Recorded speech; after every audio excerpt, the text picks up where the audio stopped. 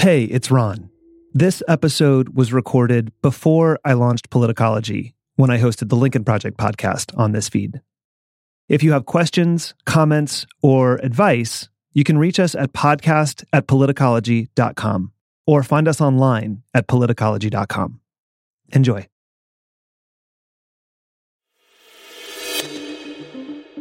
Hello from the Lincoln Project. I'm Ron Steslow. Welcome back to our weekly roundup, where we bring in a rotating panel of experts to discuss the truth you need to know behind the most important stories of the week and how they're shaping the political landscape of this election. We have, as usual, an outstanding panel today: independent political strategist and Lincoln Project co-founder Reed Galen. It's great to have you back, Reed. Thanks, Ron. Lincoln Project co-founder and former chair of the New Hampshire Republican Party, Jennifer Horn. Good morning, Jennifer.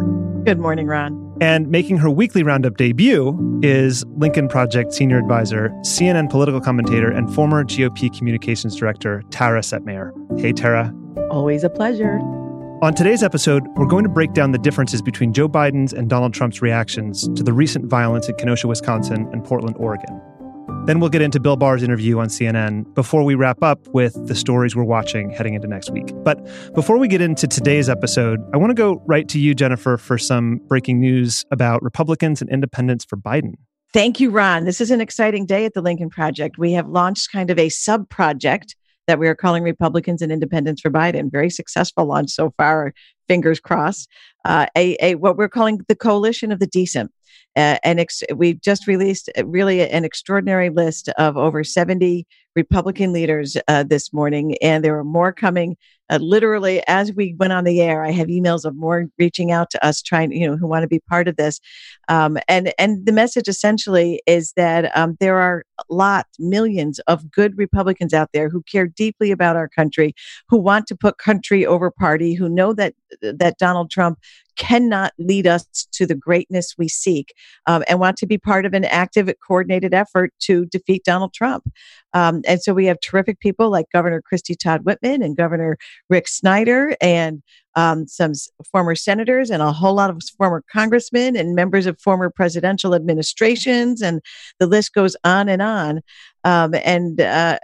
People, we're getting together, we're coordinated, we're going to be a well-funded, targeted, focused effort to make sure that Donald Trump is defeated on Election Day. And folks should join us, all those great Republicans and right-leaning independents out there. Join us. The best way to stay in touch with what we're doing and being part of this is to catch up with us on social media. We're on Twitter at R's and I's for the number 4 Biden, R's and I's for Biden. And we look forward to working closely with everybody who's listening today. Make sure that we are successful in this battle to save our country. And what is the website for anyone who wants to check out the new project? Republicansforbiden.net. I'm really happy that I get to be the person on our team who is helping with the organization. We have an amazing team behind the scenes working on it. And I just encourage folks, again, we're on social media at R's and I's for the number 4 Biden. Outstanding. Let's dig into the news. During a speech in Pittsburgh on Monday, Joe Biden condemned the recent violence in both Portland, Oregon and Kenosha, Wisconsin. Biden said, "Rioting is not protesting. Looting is not protesting. Setting fires is not protesting. It's lawlessness. Violence will not bring change. It will only bring destruction." This came on the same day that Donald Trump defended the 17-year-old shooter who killed 2 protesters in Kenosha last week. Trump also defended the actions of his supporters who fired paintballs at a crowd of protesters on Saturday in Portland. And that incident came in the build-up to a deadly shooting of a Trump supporter in Portland. Tara, I want to go to you first. What was your reaction first to Joe Biden's speech on Monday? Finally, it was long overdue. I'd been calling for this for a week.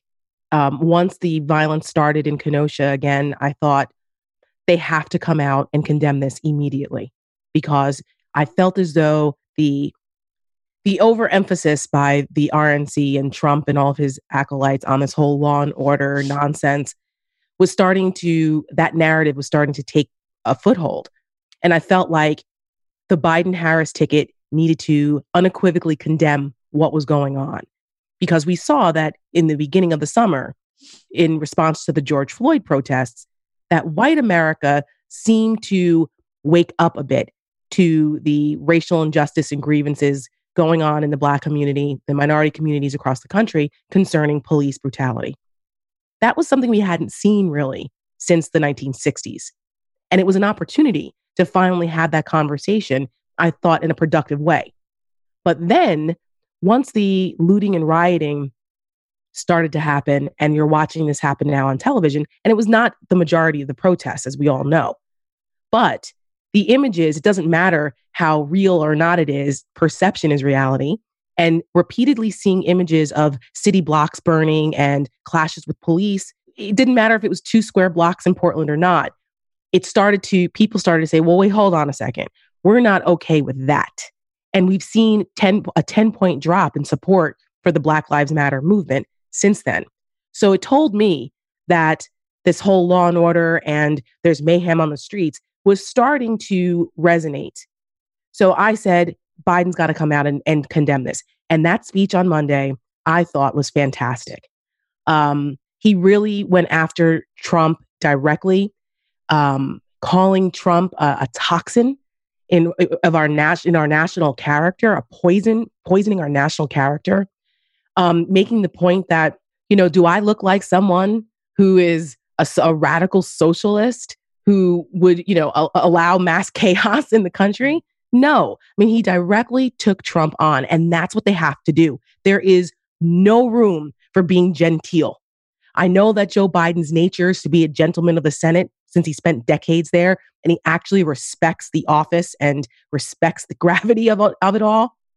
But the American people right now he can still be above the fray, but he has to be able to hit back and hit back clearly in a way that shows the contrast. That was an example of the light versus darkness example that he used during his convention speech.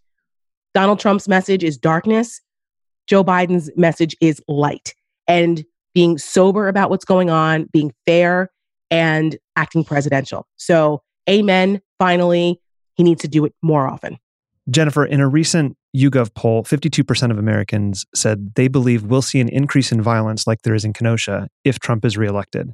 Trump has tried to pin the blame for the violence on Democrats. The group Students for Trump even tweeted on Tuesday that Trump was touring what Biden will do to America when Trump stood in front of a burned building. How do we put the fact that this is Trump's America into perspective? Yeah, the most discouraging thing out of that whole question is that these were students for Trump, like that he is drawing in this youngest generation of Americans who are looking for a path, who are looking for a future, and they're being drawn into this horrible thing that Trump is doing.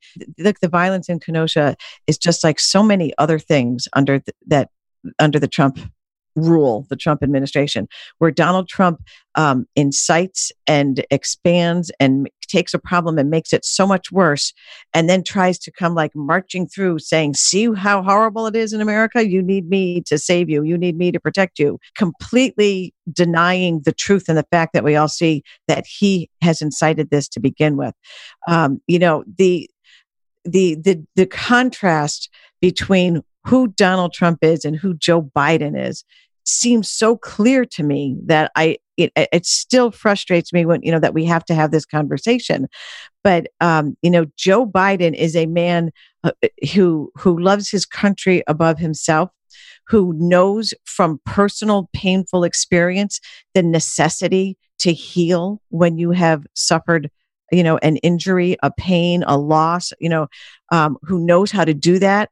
And that's what I saw in the difference between those two speeches, and that Joe Biden has lived a life. He has lived an experience that has uniquely qualified him to step into this moment for our country. And so to try to suggest, the whole thing with Trump going to Kenosha should be such a clear message to the American people what he really wants. Because remember, the mayor said, please don't come. It will make it worse. And the governor said, please don't come. It will make it worse. We are trying to save our city. We're trying to heal our people. We're trying to make this right. Please don't come and make this worse. And what did Donald Trump do? He said, screw all of you. I'm coming. I've never seen such a great campaign photo op as me standing in front of, the burned out buildings and the cars, and get out of my way. So, I think that when people, I think that what Donald Trump is doing right now, trying to stir his base, trying to dig deeper. I said this the last time we were all talking. He has a choice. He can try to expand and open his arms and bring in more Americans, or he can dig deeper into that small part of his base that is so ugly and try to find a few more. That's what he's doing. So I think that as this election unfolds, as more and more Republicans see what he is doing and watch what he is doing to our country, I think it's going to have a significant. I think that what he's doing is going to ultimately hurt him more than help him. Reed, could you expand a bit on something Jennifer just said about Biden understanding healing? Well, he's had to. I mean, for several pieces of his life, from losing his wife and daughter many years ago to losing his son. So I think that this, and as vice president too, you have to.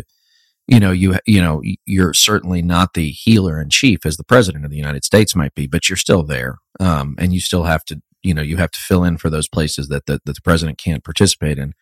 But I think that, the only issue I would take with what Jennifer said is, and this is something that I really learned after reading Mary Trump's book, is he's incapable of anything, other than his base instinct.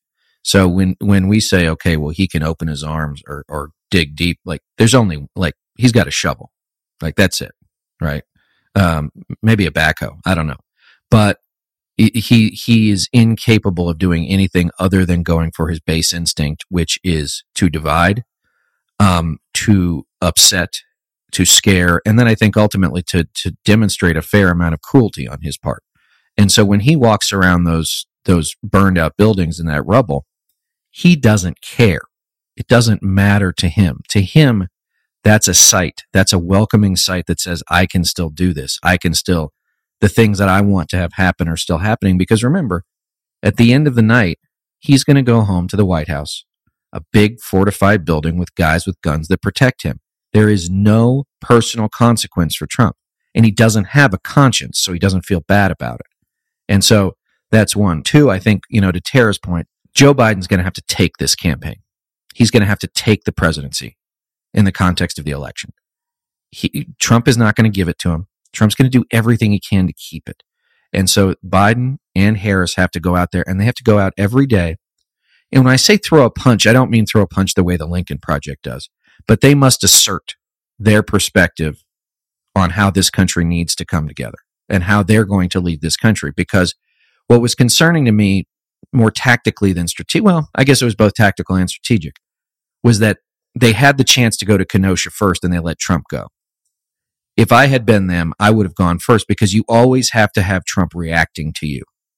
If he had gone in, set with the community, set with the pastor, set with the family, then Trump would have said something crazy that demonstrated his craziness. Instead, you allowed Trump to have the upper hand and get the first shot in. Can't do that. You must always be the one dictating the terms of the debate, because Trump doesn't like that. It keeps him on his back foot. It is, in fact, been the foundational conceit of the Lincoln Project is to keep the guy on his heels. And so they can do that in ways that are important and necessary. And I think to Tara's point too, I mean, I spent a lot of time in Portland doing campaigns. My aunt lives up there. The people doing this stuff are not African Americans. In fact, they're probably white kids from the suburbs. And so, when you have the mayor up there, I would say this to the mayors, like, there's no job, there's no politician that comes closer to affecting the daily lives of people than a mayor. And they must lead, and they must manage, and they must take control of their cities. And if that means that you tell the police commissioner and the police chief, you know what, get your guys under control, or I'm going to fire you, I'm going to fire all them, then that's what you do. And then you tell, look, this is what I would say, whether or not it was the mayor of Portland or the governor of Oregon. If I knew that the Trump supporters in their technical pickups were coming for the city of Portland, I would have either parked the state patrol or the National Guard at the bridges and said, turn around and go home. You're not welcome here. You don't get to make a spectacle of our city and our state. And that's what they're allowing to have happen. And this is where you must say there is, as I think Tara said or Jennifer said, there's right and wrong, there's darkness and light. And then just let me say one last thing, is that this week there's been some indication that we should, that Biden should not debate Trump. This is ridiculous. This is like saying Luke Skywalker didn't need to face Darth Vader. Like, he must confront Trump. He must confront Trumpism. He must look the guy in the face, punch him in the nose, metaphorically, and say, this is Donald, this is not your country. This is our country. We don't want any more of you. And you're going to be gone. And when you lose, Donald, you're going to leave. He needs to assert those things. In some ways, Joe Biden must take control of his campaign. Joe Biden is a fighter. He's not afraid to throw that punch. Kamala Harris, as we saw, as Joe Biden knows better than anybody, is not afraid to throw a punch. In fact, she did it in the first debate against Joe Biden. That's right. So, like, they must take all the trappings of Washington, D.C. and nervousness. And what about this? And what about that? And what happens if we do this? We can't, as we all know on this podcast, too many campaigns operate by the idea of first do no harm.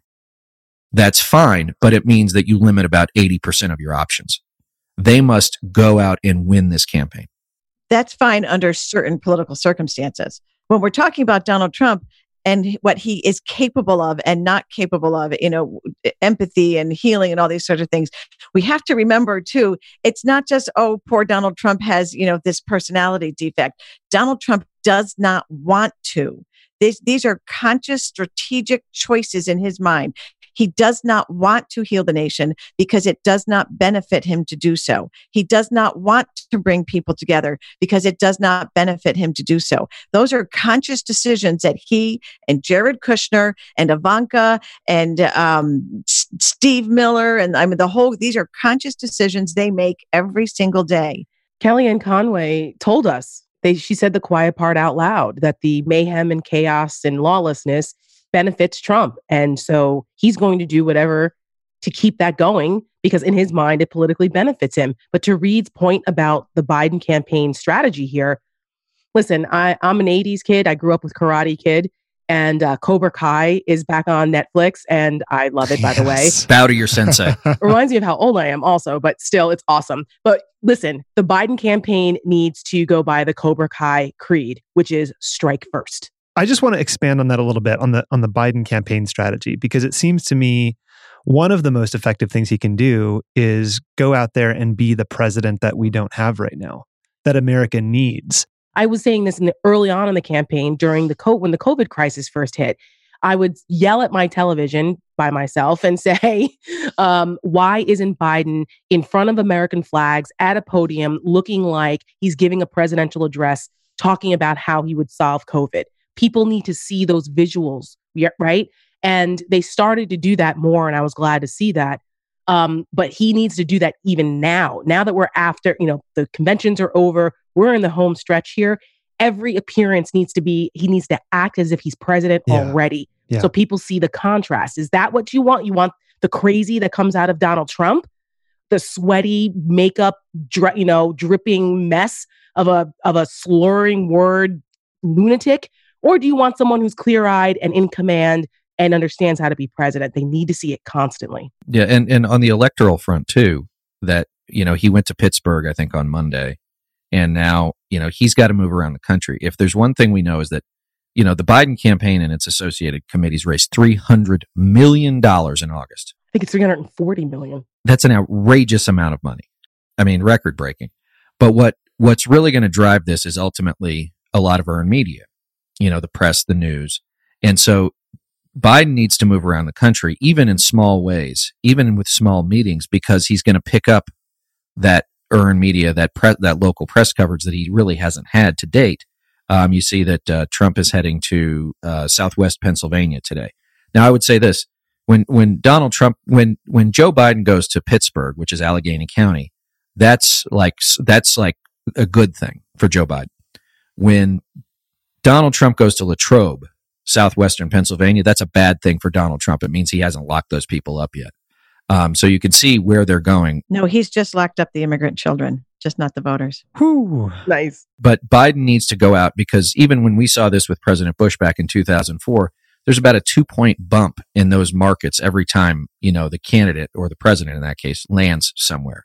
Now, that doesn't necessarily mean it lasts forever, but it means that in that period of time, let's say 3-4 days, that there is a corresponding increase in support for that candidate. So he's got to get out to everywhere. and all the time. And they don't need a big plane. They don't need any of that stuff. They really don't need any of the trappings of normal campaigning. They just need enough people and press to cover it. But I think Tara's point is the big one in Jennifer's too. He's basically the shadow president now. Yeah. He's got to go out and lead the country because the guy who's sitting in the Oval Office is, tweeting about us, and not fixing, COVID and the other things. If I was talking to the Biden people today, strategically, the best contrast that they can make between themselves and between Joe Biden and Donald Trump is exactly these trips that Reed is talking about into these targeted counties and communities where Donald Trump only does well when he, and to his mind at least, when he has a roaring crowd in front of him. Joe Biden is best when he is talking to small groups of people. Remember that clip of him speaking to the young man with the stutter when he was at a town hall in New Hampshire? You can kind of go through the list. Joe Biden connects with real people. And so when the press is following him on these smaller events and these individual connections, that is his best way of connecting with the American people, in my opinion. So, Tara, you mentioned the visuals, and we just spent a lot of time talking about the visual difference of a Biden campaigning and Trump campaigning. And I'm really interested in the contrast of character. And so when I think of being the president that America doesn't have right now but desperately needs, I think of character. Can you guys expand on that? Well, character counts. That used to be the Republican platform. For decades, Republicans would hammer that home. I mean, I remember in the 90s, it was all about character when Bill Clinton was engaged in his dalliances. Same thing in the Romney campaign, McCain. Character is something that I think has been lost here, because when you're talking about the president, that person should embody what the character of the nation is, right? And I don't want to believe that Donald Trump represents the character of this nation. Maybe some of it, but not all of it. And the idea now that character just doesn't matter, that Republicans have just tossed that out the window, I think is incredibly dangerous. You can't just excuse away someone who is a pathological liar, who's a sociopath, a malignant narcissist, who has authoritarian tendencies and is deploying things straight out of an authoritarian playbook on a daily basis, including this law and order, only I can fix it nonsense. That's straight out of an authoritarian playbook. You create the chaos so you can go in and give people this sense of security that only you can fix it. That is incredibly troubling, which is why Joe Biden's message of this is a fight for the soul of the nation resonates with me and a lot of people who feel politically homeless, because they look at what Donald Trump is doing and how he behaves, and they say, this is just not who we are. And I refuse to believe that is who we are. So the idea of character is incredibly important. And I just hope that we continue to push that home, why people should care. Would you want your kids to look up to this person? The president of the United States used to be someone your kid would aspire to be. You could be the president. Who would want their child to grow up and be like Donald Trump? But Tara, that's the problem. The Republican Party in 2016, a plurality of Republicans did say that character doesn't matter to them. Oh, I know. Because that's the problem. There's nothing about Donald Trump's character that should be a surprise to people. Like maybe it's shocking to see it play out in the White House now. But in that primary, a plurality of Republicans said that character was not important to them. So I guess the question now is, has the experience of living with a Donald Trump president reminded enough Republicans of why character does matter? Reed, Tara mentioned something earlier, which is, what Biden told the crowd on Monday. You know me, you know my heart, and you know my story, my family's story. Ask yourself, do I look to you like a radical socialist with a soft spot for rioters? Really? What should we be doing to reinforce the message that Biden is not a Trojan horse for socialists? Because that seems to be exactly how the Trump campaign wants to paint him. Well, I mean, it doesn't work. And I think that the Trump campaign knows that, which is, won't stop them from doing it, but none of their things work because there's no strategy. There's no plan. The president of the United States is running for re-election. at any time has Donald Trump uttered one syllable about what he wants to do with the next 4 years of Americans' lives? No, not one. He's incapable of it. At first, he can't see more than 15 seconds past his own nose. And second, back to the authoritarian piece that Tara mentioned. Authoritarians only look backward because they can't control. What they can't control is the future. Therefore, they have to reshape the past into some mythology that fits with whatever the moment is. And then they need to take, events as they come and then shape the narrative to that rather than leading. Because it's all about control. It's not about anything else. So, let me just say one thing that I think either Tara or Jennifer mentioned about the politically homeless. A reporter asked me, do you think that Joe Biden's providing a home for these politically homeless? And I said, I don't know that he's providing a home, but he is providing like a political Airbnb, right? Like it's a safe, you can come hang out here for now. And you don't have to stay here forever, but just hang out here till November and we'll figure out where you can live next time. Superhost. Yeah.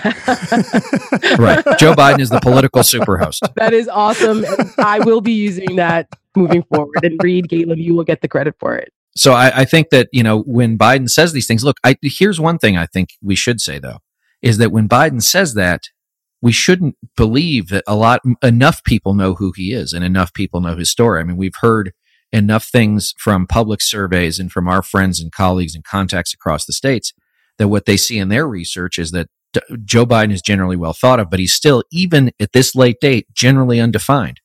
So as they're going through these actions in the course of the next days and weeks, the definition of Joe Biden is going to come from his actions more than his words. And I think that that's what we need to do. The Lincoln Project has done a great job of defining who Donald Trump is. And so we can continue that effort and amplify and, help more and more of those Republican and right-leaning independents know who Joe Biden is. Because to Reed's point, the worst thing that the Biden campaign could do strategically is assume that every voter they need already knows who he is. Or let Donald Trump define him. Or let Donald Trump define him. My point about the narrative over the law and order stuff, getting away from them a bit, because, he needed to come out and say, no, this is, don't give me a break. Look at me. Do I look like that guy? And plus, he was endorsed for years by police organizations and the firemen and all that. They all love Joe Biden. And so, Trump has allowed him, taken that away from him a little bit.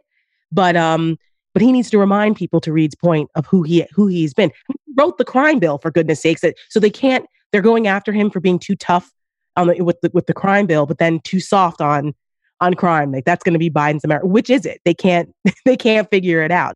It's like a big bowl of toxic spaghetti and they're just throwing it out the wall repeatedly. But after 4 days of the conclave of hell that was the Republican National Convention, I was a little, I woke up on Friday. I was like, oh God, it's going to happen again. And then this week, the president has been who he always is. He is now the guy who is talking about the mystery people in the airplanes on the loose, right? And I don't know if you watched, and maybe we can put it somewhere that people can then see our version of it. But he's doing this interview with Laura Ingraham at the White House, and Laura Ingraham, who is not exactly known for being having a moral compass, is trying desperately to keep this guy from going off the rails like the train in The Fugitive. And I think the one thing I will say, I always have my issues with the media, is that they're not really letting him off the hook on this stuff anymore, and that's what they didn't do in 2016, and they've only done sort of occasionally. Is they ask him, who are the people on the airplanes? Oh, well, it was a woman we know, and so the story changes because he's making it up as he goes along. But it sounds crazier and crazier. So as he's doing that in his descent into madness, Biden needs to climb, the stairs of righteousness and show everybody like what the future looks like. Yeah. Speaking of Laura Ingraham and painting an insane alternative reality for people to live in, which is a classic authoritarian move. We had Anne Applebaum on the podcast recently. She's amazing. She's just brilliant. Pulitzer Prize-winning historian, staff writer at The Atlantic. And if you're interested in what it looks like when authoritarianism takes hold in a democracy, I would encourage you both to go listen to that conversation, but also to buy her book, because it's just, read it. I think you read it. Yeah, it's called The Twilight of Democracy, Mhm. and you get about 7 pages in, and you're like, she's nailed it. And you look up and you say, this is happening. This is happening right here. And it will happen here. And so we had a conversation with her a couple of weeks ago internally. I know, Ron, you had her on the podcast. It was terrific. Her book is well worth the read. She's brilliant. And yeah, I commend everybody to go out and listen to it, buy it, Kindle, whatever it is. There's a reason was more and more historians and people who study this stuff are becoming vocal. I just did on my podcast, I just interviewed Professor Ruth Ben-Ghiat, who just wrote a book called Strong Men. Yeah. And she's amazing. And we talked all about the authoritarian characteristics, and she, having her put it in historical context, because I don't think a lot of us think about it this way. And when and she made the same point. For those who think that it could not happen here, I think they've been rebuked at this point. There's lots of smart folks who study this for a living who are sounding the alarm for a reason. Yeah, and look, I mean, I'm also reading a book called The Death of Democracy, which is about the lead up to the 1933 election in Germany, which ultimately led to Hitler's ascent. And you see, I'm not talking about the Hitler piece, but in the political dynamics of post World War I Germany, you see so much of it's not a mirror image, it's an echo. And so we don't teach civics in school anymore, right? So most folks don't even know how the government works. But the point is that the lack of civics is also a lack of history. Yeah. And so, we don't have enough people with historical context generally. I mean, we have nerds like us that understand it, but we need a broader understanding and a broader discussion. And one thing I think, I'll stop on this, that Anne says in her book is that in the United States today, there's no national conversation, right? The Fox News people talk to themselves. The MSNBC people talk to themselves, and the rest of us sort of look around like, who are these crazy people? And I think that's going to be one huge thing for Biden to do once he takes office, is to recast, what are we all for? We can't all be against everything all the time. The Lincoln Project Weekly Roundup, folks, where we bring you your weekly dose of inspiration and encouragement about the state of American democracy. This is a perfect segue, unfortunately, to our next topic, which is the Bill Barr interview. On Wednesday, Attorney General Bill Barr gave a wide-ranging interview with CNN's Wolf Blitzer. In the interview, Barr spoke about police brutality, which started the protests back in May after the murder of George Floyd, saying that he did not believe police shootings of Black Americans were racially motivated, or as common as protests have made them seem. He called it a false narrative. He continued to say, I think there are some situations where statistics would suggest that they are treated differently, but I don't think that's necessarily racism. Black Americans make up 13% of the U.S. population, but account for 32% of all police shootings. Black people shot by police are more likely to be unarmed than white or Hispanic victims. 14.8% of Black victims were unarmed, and 9.4% of white victims were unarmed. Tara, I want to come to you first on this. Can you react to what Bill Barr said? So this is a really difficult conversation and a complex one that I don't think the country's prepared for because of the emotional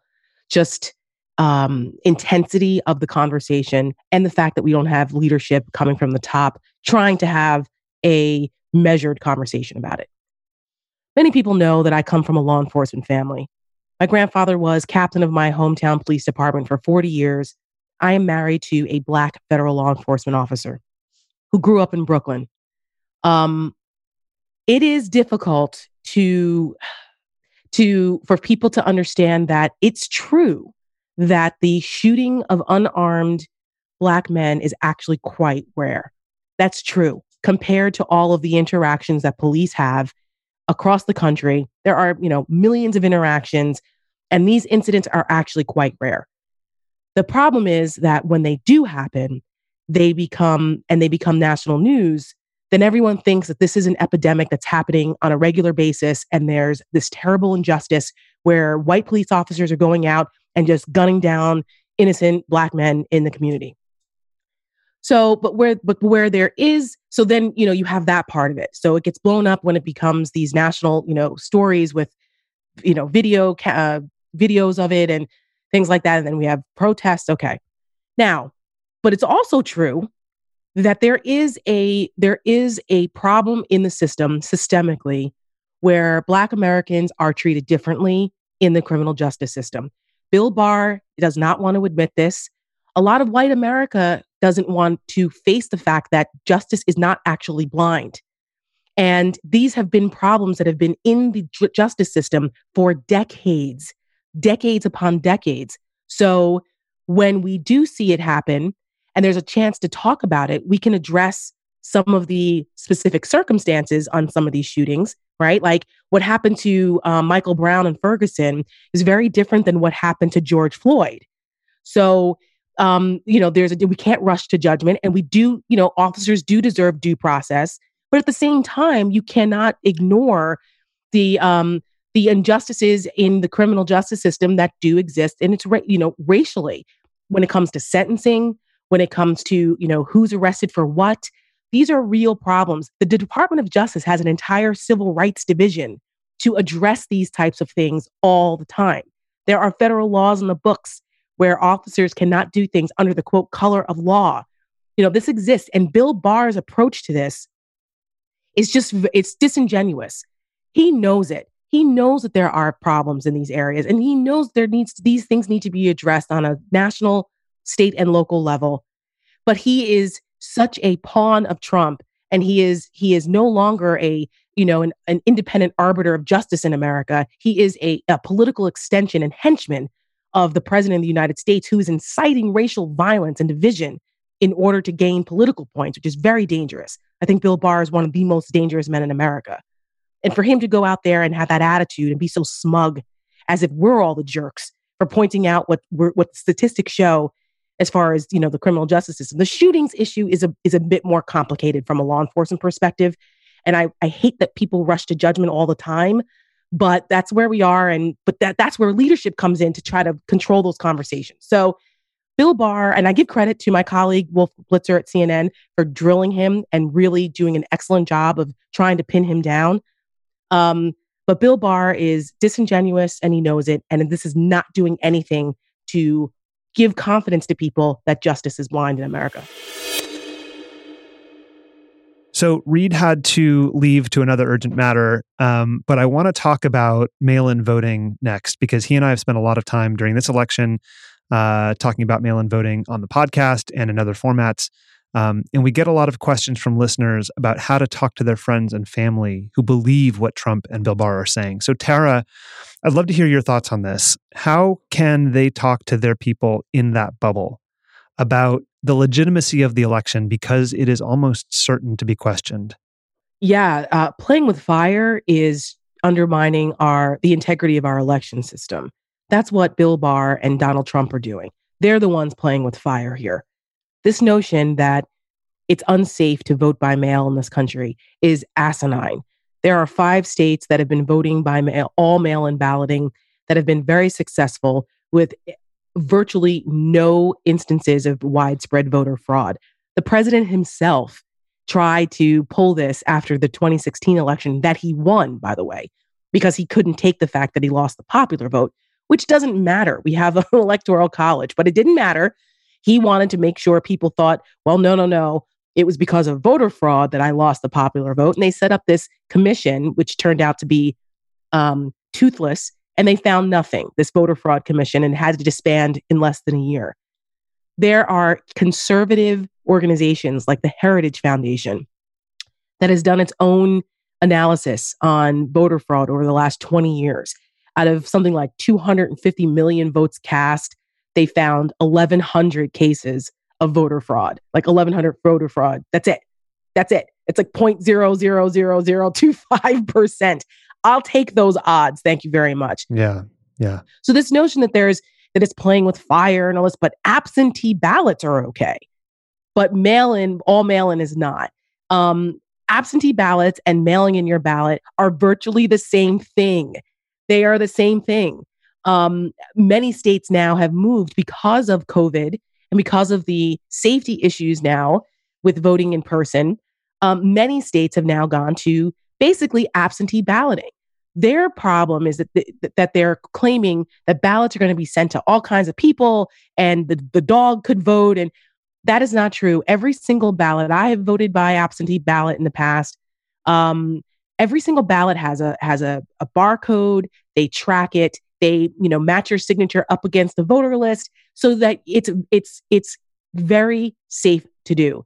And Bill Barr himself during that interview, first of all, was completely irresponsible of him to be so cavalier about mail-in balloting, considering that, like I said, 5 states have been doing it very successfully for years now. And the majority of the country is moving to this, and just throwing that out to the American people as something that is not a safe thing to do, I thought was completely irresponsible with no evidence. He couldn't even list cases that were prosecuted at that level. When Wolf Blitzer asked him, he was like, "Oh, I can't think of it specific off the top of my head, but we're investigating several of them." Give me a break. He's full of crap, because there aren't any cases that are important enough where it's widespread enough. You're always going to have pockets here and there, but overall, that's with anything. Overall, it is very, very safe to do it. And so there's something else that's going on too, where it's not just Bill Barr doing this. This is a concerted effort by the Trump campaign, the Republican National Committee, the NRSC, and now the Justice Department with Bill Barr to lay the predicate in case Trump loses so they can point to this being illegitimate. That is really concerning, and people need to pay attention, and they need to know who their supervisor of elections is. They need to know the deadlines and dates and the methods, because every state is different. We don't have a national election. We have 50 individual state elections, basically, which is another reason why it's difficult to have widespread fraud. But be educated. A lot of folks don't know that, some supervisors of elections are elected, some are appointed, but be familiar with that. And if you don't think that you feel as though your ballot is going to be mailed in safely, you can fill it, request it early, and drop it off yourself at your, the supervisor of election or whatever. Check out what it is in your locality. But the Trump administration, the Trump campaign is looking now to start suing different states who have gone to all mail-in balloting, like Montana. It just came out today that the Trump campaign, the RNC, they're suing Montana because they've decided to go all mail-in voting. And they acknowledge that it's because it's a competitive Senate race there. And just so folks know, Tara, you mentioned the NRSC, and that stands for the National Republican Senatorial Committee. And this is the campaign arm of the Republicans in the U.S. Senate. They're responsible for helping to elect or re-elect all of their caucus members. That's right. You have the RNC, which is the National Party, the NRSC, which is Senate, and then the NRCC, which concentrates on congressional races. All the campaign arms of the Republican Party, and they're all in cahoots with this. So I don't know why in America we are trying to make it more difficult for people to vote. It's very simple, because they'll lose. Well, sure, of course. Right. And my point is that what are we doing that you're trying to make it more difficult for people to vote? It's a form of voter suppression. It's a very aggressive form of voter suppression. And obvious. And it's because they're worried about losing. So I saw the Bill Barr interview with Wolf Blitzer as well. And 2 thoughts come to mind. The first is that his biography is going to, be titled Lies and the Lying Liars Who Tell Them. That's number one. Number two, Reed was talking about Donald Trump's descent into madness. There were some times during that interview when you look at Barr's face and his eyes and everything, and that guy is going a little bit off the brink as well. There's a descent happening there as well. It takes a lot of effort to be that to be duplicitous. Holy cow! But and you know what? It comes with a toll. It's a burden to make to live that way and to be in that position. So, to me, Tara did a very good job of addressing the threat to our free and fair elections, and that's should be the most critical, top of the line issue that people are concerned about right now. They should go to lincolnproject.us/vote to learn everything they need to know about where and how to vote in their where they are today. lincolnproject.us/vote. And then the bigger issue, or equally large issue, long beyond this election, is the total politicization and corruption of the Department of Justice under Bill Barr.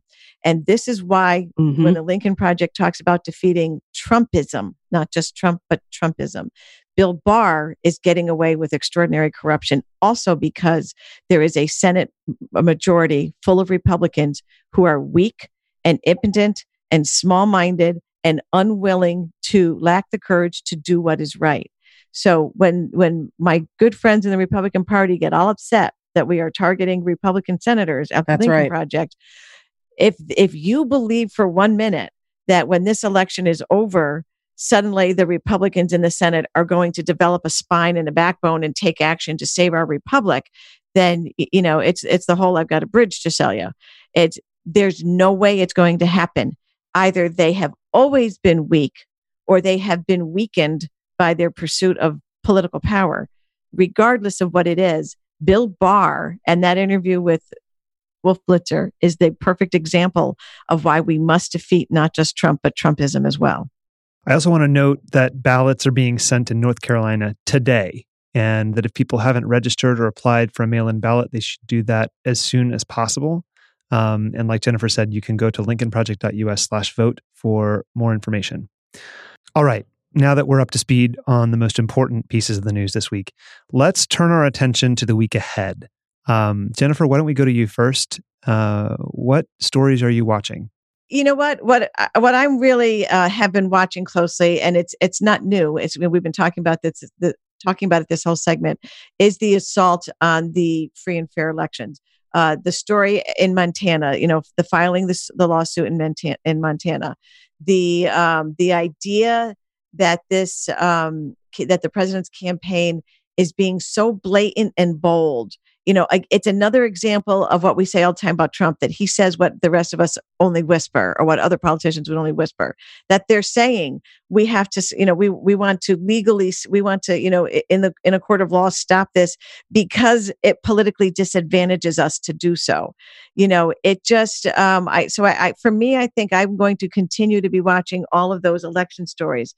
And there are a number of states that could potentially become targets. I think if they get a foothold in Montana, in this state, in this lawsuit, I think you're going to see it pop up in a couple of other states as well. And by doing so, they don't just undermine the confidence of the people in the election, but they really are laying the groundwork for blocking free and fair elections going forward. And it is a voter suppression tactic. Mm-hmm. Make no mistake, this is a voter suppression tactic. So for the Republican Party, who always gets so offended when they're accused of voter suppression, and for my Republican friends, we've spent all these years saying that we are about the integrity of the ballot box. This president is not about the integrity of the ballot box, and he is actively, openly, publicly trying to suppress the vote. So that's, I think, my attention is going to be to see where do they go next. Tara, what's on your mind this week? I take a particular interest in the national security aspect of these things, and kind of playing off of Jennifer's story about the election integrity. This week, we heard that a couple of stories that came out that were alarming for me from a national security perspective. First of all, we heard that that the Department of Homeland Security suppressed a Russian interference operation that intelligence uncovered, and they withheld the report because once it got to Chad Wolf, the acting Secretary of Homeland Security, they said, yeah, no, we're going to hold off on that. And what that report said was that the Russians were engaged in another propaganda effort to try to question Joe Biden's mental acuity. Surprise, surprise. What have we been seeing outside the Trump campaign for months and months? This is another part of the Russian interference propaganda campaign that the Trump campaign is openly engaged in. And the fact that we have people in this administration that are covering that, and the American people are not getting that information, is criminal on so many levels. So there is that, which ties in also to the report this week as well, that there was a counterintelligence investigation opened up into Donald Trump's connections with Russia back in 2017 that was shut down by Rod Rosenstein, who was the deputy FBI director at the time, a deputy AG at the time, right after Comey was fired. And Ron Rosenstein, even though he appointed Mueller, but he also shut down basically that counterintelligence investigation. So Mueller never looked into Trump's direct ties, business ties, and everything else to Russia, which are significant. This is something that cannot be understated. So there was that, which ties into back to Bill Barr. And to Jennifer's point, I agree with you that he is corrupt as all hell. Absolutely. That's why I said I think he's one of the most dangerous men in America. And this is why. Bill Barr just reassigned a 23-year career lawyer in the Department of Justice who was the head of the Office of Law and Policy, which is in the National Security Division of the Justice Department. What does this little office do? They're there to determine what's legal and not when the government surveils people, does operations overseas. They're kind of like the Office of Legal Counsel. Where, that's where they go to determine really important civil liberties issues. And they determine also election integrity, what the public should know about election security.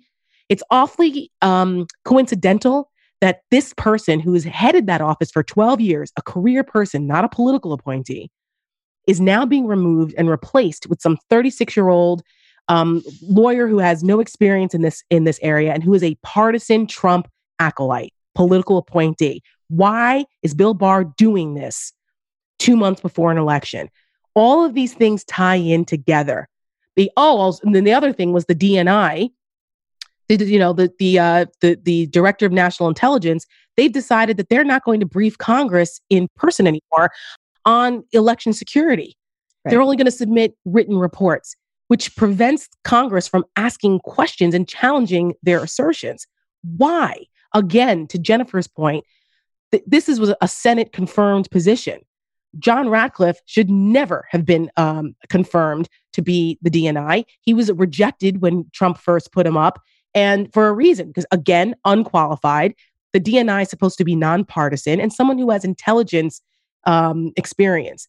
All of these things tie together because it's still trying to inoculate Trump from the Russian interference, integrity of the election, parts of these things, which is a national security risk to our country. We have foreign interference going on as we speak.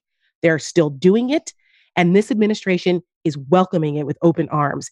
And I don't think that they should be allowed to get away with that. That's why the Senate has not done their job. And that's why at Lincoln Project, we have targeted those senators because they have to be held accountable. They have abdicated their responsibility. A lot of these people, Bill Barr, John Ratcliffe, and others, are there because the Republican Senate allowed them to be voted in. And that cannot stand. So those are the things that I'm watching, the national security part of this. Why is this administration so hell-bent on ignoring and dismissing and just completely whitewashing Russia's interference role in this? Bill Barr did the same thing when he was asked in that interview with Wolf Blitzer as well, where he tried to turn it around and say that it's China. Come on, they want this election to be about China. That is a campaign talking point that the Attorney General of the United States is engaging in. So pay attention to what's going on in the national security space with this, because it matters. Before I let you go, we got a good question from a listener, and I want to read it and ask you guys to respond to it. This is from Arliss Miles, who writes, "In my area of Texas, southeast of Houston near the Johnson Space Center, there are many wealthy, educated Trump supporters. Their issue seems to be taxes and protecting, quote, their way of life. There are also religious voters who would vote for the devil himself to prevent abortion access. It seems I'm surrounded.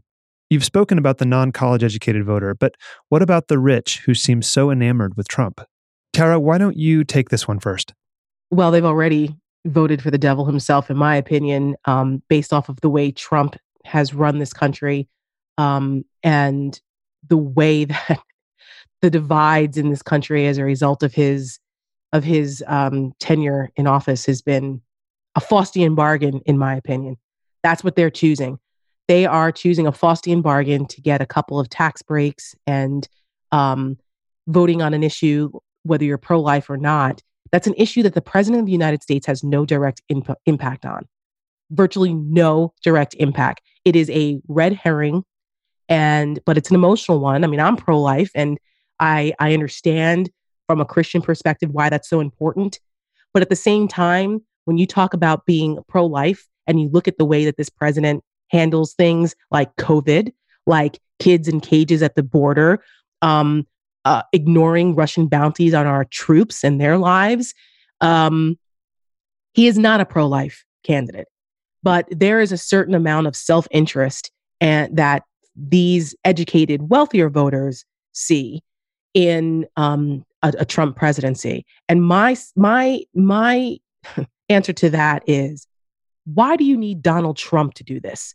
Any respectable Republican candidate would put forth the same types of policies that would be financially beneficial to those folks. We all want lower taxes, but what about the budget? What about the deficit? We've actually reached a point now where our deficit is equal to our GDP and rising. We are so fiscally irresponsible in this country, which is something that those wealthier Republicans used to feel was an important part. What about all of those other things? So they need to think about stop being so selfish about this and realize that Donald Trump is destroying our republic so they can get a tax cut. Is that worth it? And I would have to ask that. I would challenge them on that. Well, you mentioned Faust, and for those who know the medieval legend, Mephistopheles takes your soul in this bargain, and he doesn't give you anything in return in the end. You never get your soul back. You never get your soul back. This question and many others like it, around on our town halls and everything else, we get so many people asking similar questions to this, just highlights for me what this election is really about.